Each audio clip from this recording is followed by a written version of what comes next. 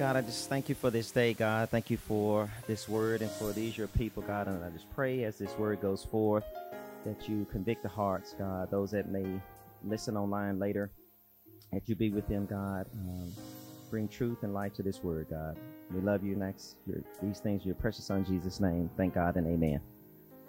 Well, good morning, everybody. Good morning, everybody. So good to see everybody on this beautiful Sunday morning. Truly is a blessing to be in the house of the Lord one more time. Amen. And we're so grateful and so thankful for the Lord and his protection throughout another week. So I just want to go ahead and jump right in. Today we're going to be looking at Matthew 28, verses 16 through 20. Matthew 28, verses 16 through 20. I'll be reading out of the ESV, but feel free to follow along with whatever translation that you have out of Matthew 28, verses 16 through 20. Verse 16 says, "Now the 11 disciples went to Galilee, to the mountain to which Jesus had directed them. And when they saw him, they worshiped him, but some doubted.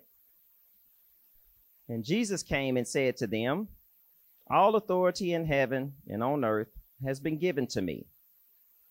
Go therefore and make disciples of all nations, baptizing them in the name of the Father and of the Son and of the Holy Spirit.'" And verse 20 says, "Teaching them to observe all that I have commanded you. And behold, I am with you always to the end of the age." And just as a subject, I want to use this as pretty much a question, is what's next? The subject is what's next?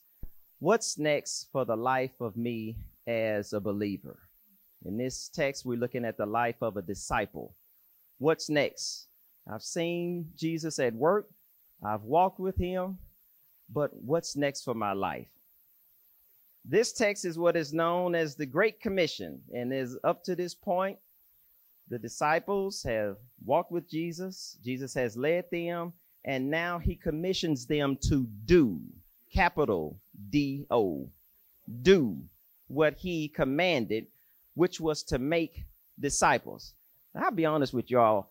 Growing up, I didn't hear too many messages preached on disciple. I've heard a ton of closings.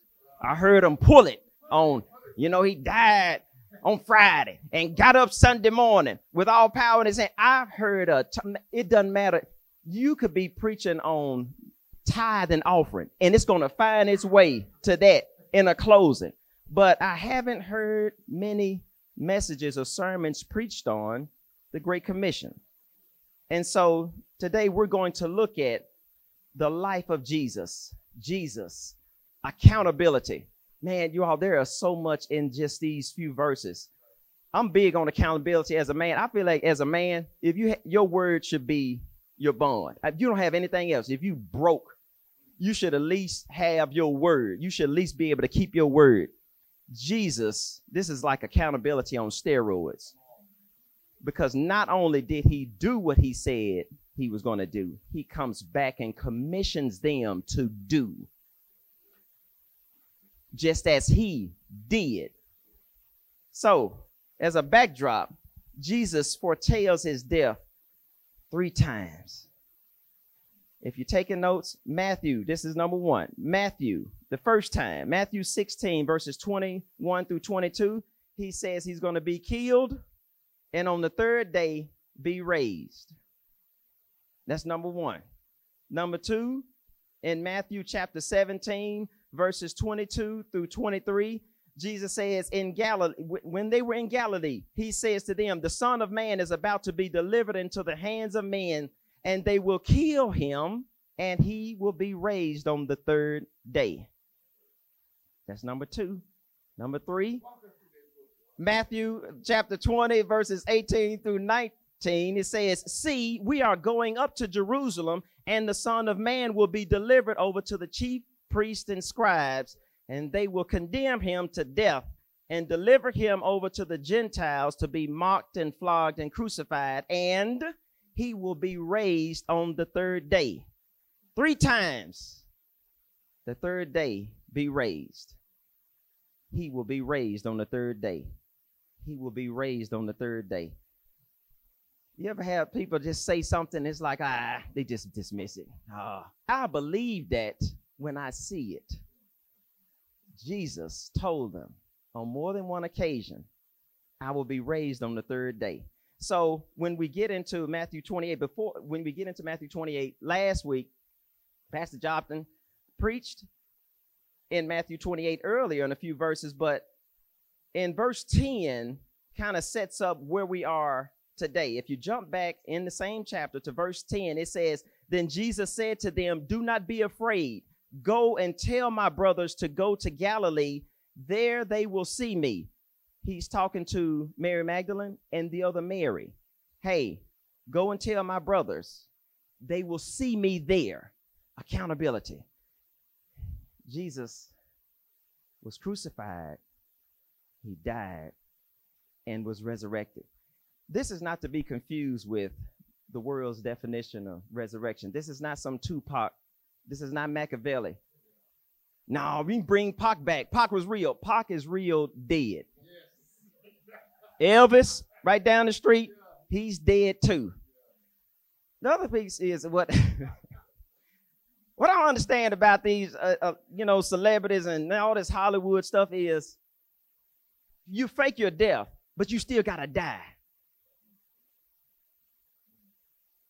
Nobody has come back and says, hey, I've seen such and such. Or nobody's come back and commissioned somebody else to do XYZ. Jesus did. In this life, you are going to die. You die and you stand before the Lord. The end. But Jesus died, resurrected, came back, and he's going to do it again. He's coming again. It doesn't matter who don't believe or they want to dismiss it and think it's just, that's some crazy stuff Christian people tell themselves so that they have something to hold on to believe in. He's going to do it again, just as he's already done with the disciples here in 28. So verse 17, chapter 28, verse 17, it says that some doubted. And when they saw him, they worshiped him, but some doubted. Matthew doesn't tell us the some who doubted, but John does. In John chapter 20, verses 24 through 28, we get introduced to doubting Thomas.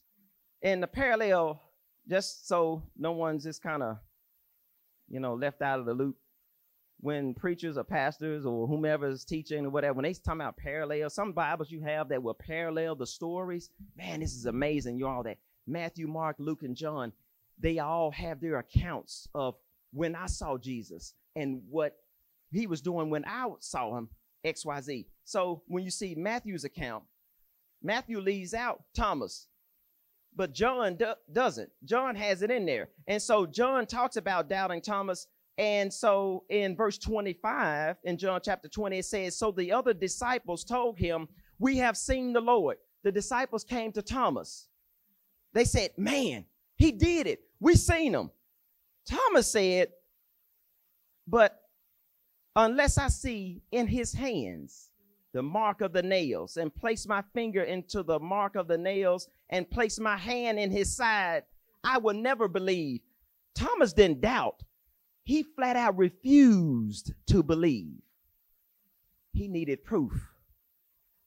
For some of us, it's going to take the Lord splitting the clouds before we believe that he's coming again. Thomas needed proof. I needed the Lord, to check off these things. I need another miracle performed in my life before I believe you are who you say you are. Thomas had his day in court and had to deal with the Lord. Hey, come put your finger here. Come touch me. Oh, my Lord. Now, Thomas? For the second coming to happen? Oh, what do you do? At the point that we stand before the Lord and we realize we were wrong, what do you do? Jesus did what he said he was going to do. He also has authority in heaven and on earth. In verse 18, he commissions them. The commission that follows is given in light of Jesus' authority. And this indicates that this is a command, not a suggestion. I've never been in the military, but I have always respected that discipline. But one thing in particular that I can appreciate is whenever that commander tells that soldier, such and such, that's an order. They say, yes, sir, gone, done. It's not open for suggestion. They don't question the sergeant. They don't question the commander. They just go. Jesus is commissioning his disciples to go. It is a command, not a suggestion. And why? Because of his authority. He can send whomever he wills to do whatever he pleases. It is his authority that sends us, his authority that guides us, his authority that empowers us.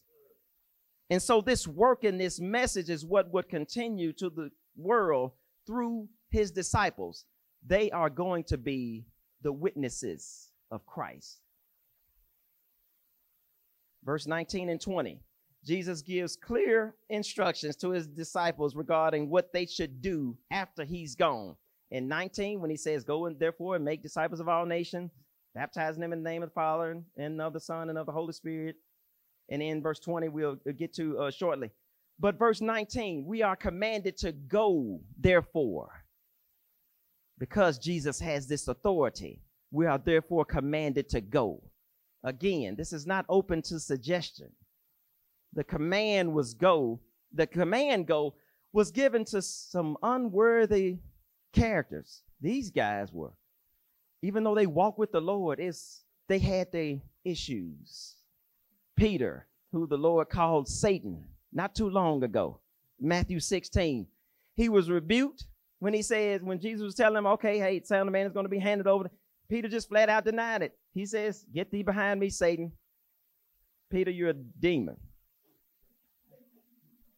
John, along with James, who was rebuked in Luke chapter 9 for wanting fire to consume a village of Samaritans for rejecting Jesus. That's gangster.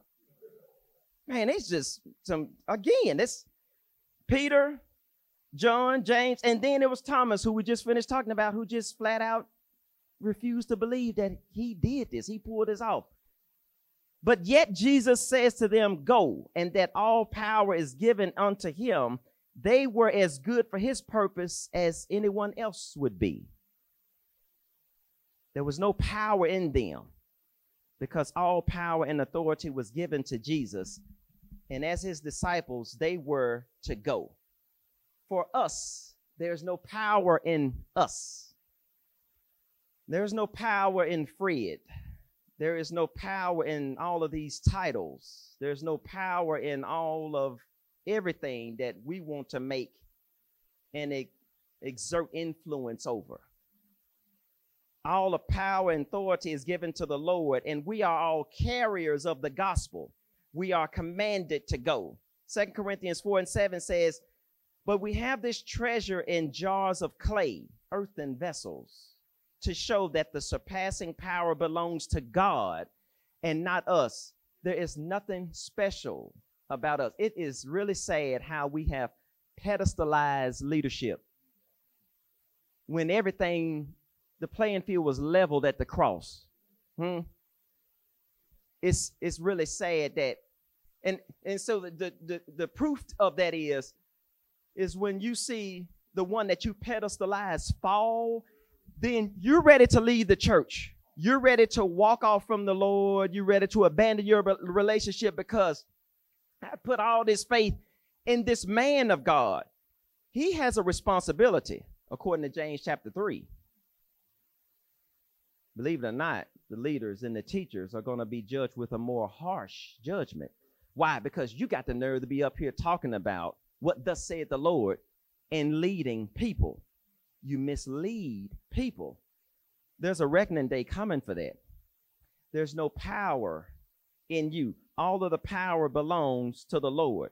So the command is to make disciples. not just converts or a supporter of the gospel, not just a pew member, a tithe payer, an offering payer, somebody to cook plate lunches. It's to make disciples. And the idea behind the word disciple is the making of a scholar, the making of a learner, the making of a student. I've always seen growing up the call to discipleship at the bottom of that program. But what would happen during those services is we had this altar call, and you come down and you just say something, and then, hey, go down there to that man down there at the left. We're going to get some information from you. And we don't see these people again. And so what happened? See you next Sunday. Let's do it all over again. Come down, say this, say that, and then go, and then the person disappears. So as I grew in my faith and grew in my relationship with the Lord, I started to question. So I started saying to myself, so if this is the call, who's doing the discipling? I got the call. I see it printed here. But who's actually doing the discipling? Who's doing life with me? Who's interceding on my behalf? Who can I call to reach out to if I'm in trouble? I'm struggling with my sin. I'm struggling with my habits. Who can I call? I gave you this information, but who's coming alongside of me to help me in this walk? Y'all understand? Y'all get what I'm saying? To pray with, provide direction. Jesus' command was to go and make disciples of all nations. It's not spontaneously created. It's not get some information and, okay, keep coming to church until you figure it out. No, that wasn't a plan of the Lord. He said go and make. Go, doing, action. The disciples and discipleship is the product of a process involving other believers. Life is not meant to be done alone. This making of disciples is the power of spreading Christianity. It is not a ministry of the church. It is the ministry of the church.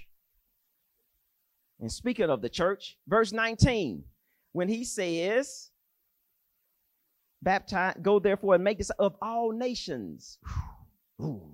Them, all nations, them, baptizing them. Ethnos, where you get into ethnic, you get to ethnicity. So this comes against the racial divides. This comes against Jesus is the white man's God, and, all this. It shuts all of that down. We have to confront our racism. We have to confront our sin, because the gospel is colorblind. It doesn't matter who you are, what your background is. When he says go and make it of all nations, this is what he's saying. It confronts our racism. We can't be Christian and ignore all nations or exclude people due to our own sin, due to our biases and what we don't want to happen or whatnot. This is not the heart of a disciple maker. Exclusion. But a Christ follower, rather, is to love one another just as Jesus has loved us. It's as God has loved us through his son. And discipleship is not complicated. I don't want anyone in here or listening online later to feel as though this is something complicated. We got a lot of professions in here. We're IT professionals, lawyers, barbers. Everyone in here is skilled at what the Lord has given you to do. Have you ever you trained in employment? You walked side by side with somebody. Somebody had to show you the ropes. Somebody had to tell you what to do, what not to do, who to stay away from. But have you also noticed that in those side-by-sides that you have, that kind of morphed in the personal life? How many kids do you have? What are their names? How old are they? Where do they go to school? My kids go to that school. So what do you like to do on the weekend? And then it's, hey, let's meet for coffee. I found this great sale at Macy's. And on and on. And what happens? These relationships are built over the next 10, 15 years, 20 years of employment. You have literally discipled this person, but it's employment. You just got paid for it. Well, let's step at the spiritual aspect. I'm doing life with this person. I'm spending time with this person. We may not be necessarily, we can catch the sale at Macy's, but we're also praying. We're also reading and studying our word together. We're also participating in discipleship groups and doing other community activities to be the hands and feet of Jesus. It's not complicated. And Jesus wants us to make those disciples, be intentional about that work until he comes again. Verse 20, when he says he's going to be with us, suffering isn't eternal, but the promise is we are going to suffer. We're going to have heartaches. We're going to have heartbreak. But what? Jesus says, keep sharing your faith in the midst of that suffering. The tough times are coming. But as 2 Timothy 3:12 says, and all that will live godly in Christ shall suffer persecution. It's not a matter of if, it's when. You are going to go through. But don't let your faith be shaken. Don't let your testimony disappear. Allow that to strengthen you. And the one that you are discipling and the one that's walking and doing life with you sees how you go through. That equips them to be able to go through and handle the problems of life in a godly manner. Our lives are to be lived on purpose for Christ. Jesus will always be with us. So in closing, what is next for us? We may not have physically walked with the Lord, but we are walking by faith in the Spirit. If we've given our life to the Lord, what's next? Just continue to come to church, figure it out? No, that wasn't the command of Jesus. He says to go and make disciples. So as a Christ follower, we are to fulfill that command, which is making disciples of all nations. And we must be willing to share our faith as well as our lives with those the Lord put in our path. 2 Thessalonians 2:8 says, Paul says, so being affectionately desirous of you, we were ready to share with you not only the gospel of God, but also our own selves, because you had become very dear to us. It is important that we take very seriously those that the Lord placed in our lives. And don't fold because your message or the word of God is being rejected. Be intentional about those relationships. And look at what Jesus did. He was intentional about the disciples, and he didn't leave them to fend for themselves. He came back and made sure that they had direction. We also want to make sure those that the Lord placed in our life have direction, that they don't feel as though this Christian life is being lived alone. God, Jesus, qualifies those that he calls. And all of us are called. He qualifies. It's not about us. Look at Moses in Exodus 4. When he was saying that, man, God, I don't talk right. I got a speech impediment. He gave him all these excuses. God said, who gave man his mouth? Go, I will be with your mouth. It is God that qualifies. So all this eloquence and the speech, okay, great. If you have it, cool. If not, cool. It's not your power, no way. It is the Lord that will empower and give us what to say, how to do, and how to disciple, to be equipped in the work and to be equipped to live out the command of going. Amen. Let me pray. Now, God, I thank you for this word, God. God, I'm just so grateful for the awesome price that you paid on the cross through your son, Jesus, laying his life down for us, for our sins, that we may be made right with you. God, I pray against doubt. I pray against anyone that feel as though they're inadequate. to live out this command of making disciples. Help us, Lord, to just be intentional about what we've commanded to do, what you've given us to do. I pray against passivity. I pray against anyone that just feels as though they just don't know what to do. Equip them in those moments, God. And as you said through your servant Paul, help us to endure hardness as a good soldier. Be with us, God, in our hearts, and help us, God, to live our lives on purpose for you. We love you, and we ask all these things in your precious Son, Jesus' name. Thank God and amen.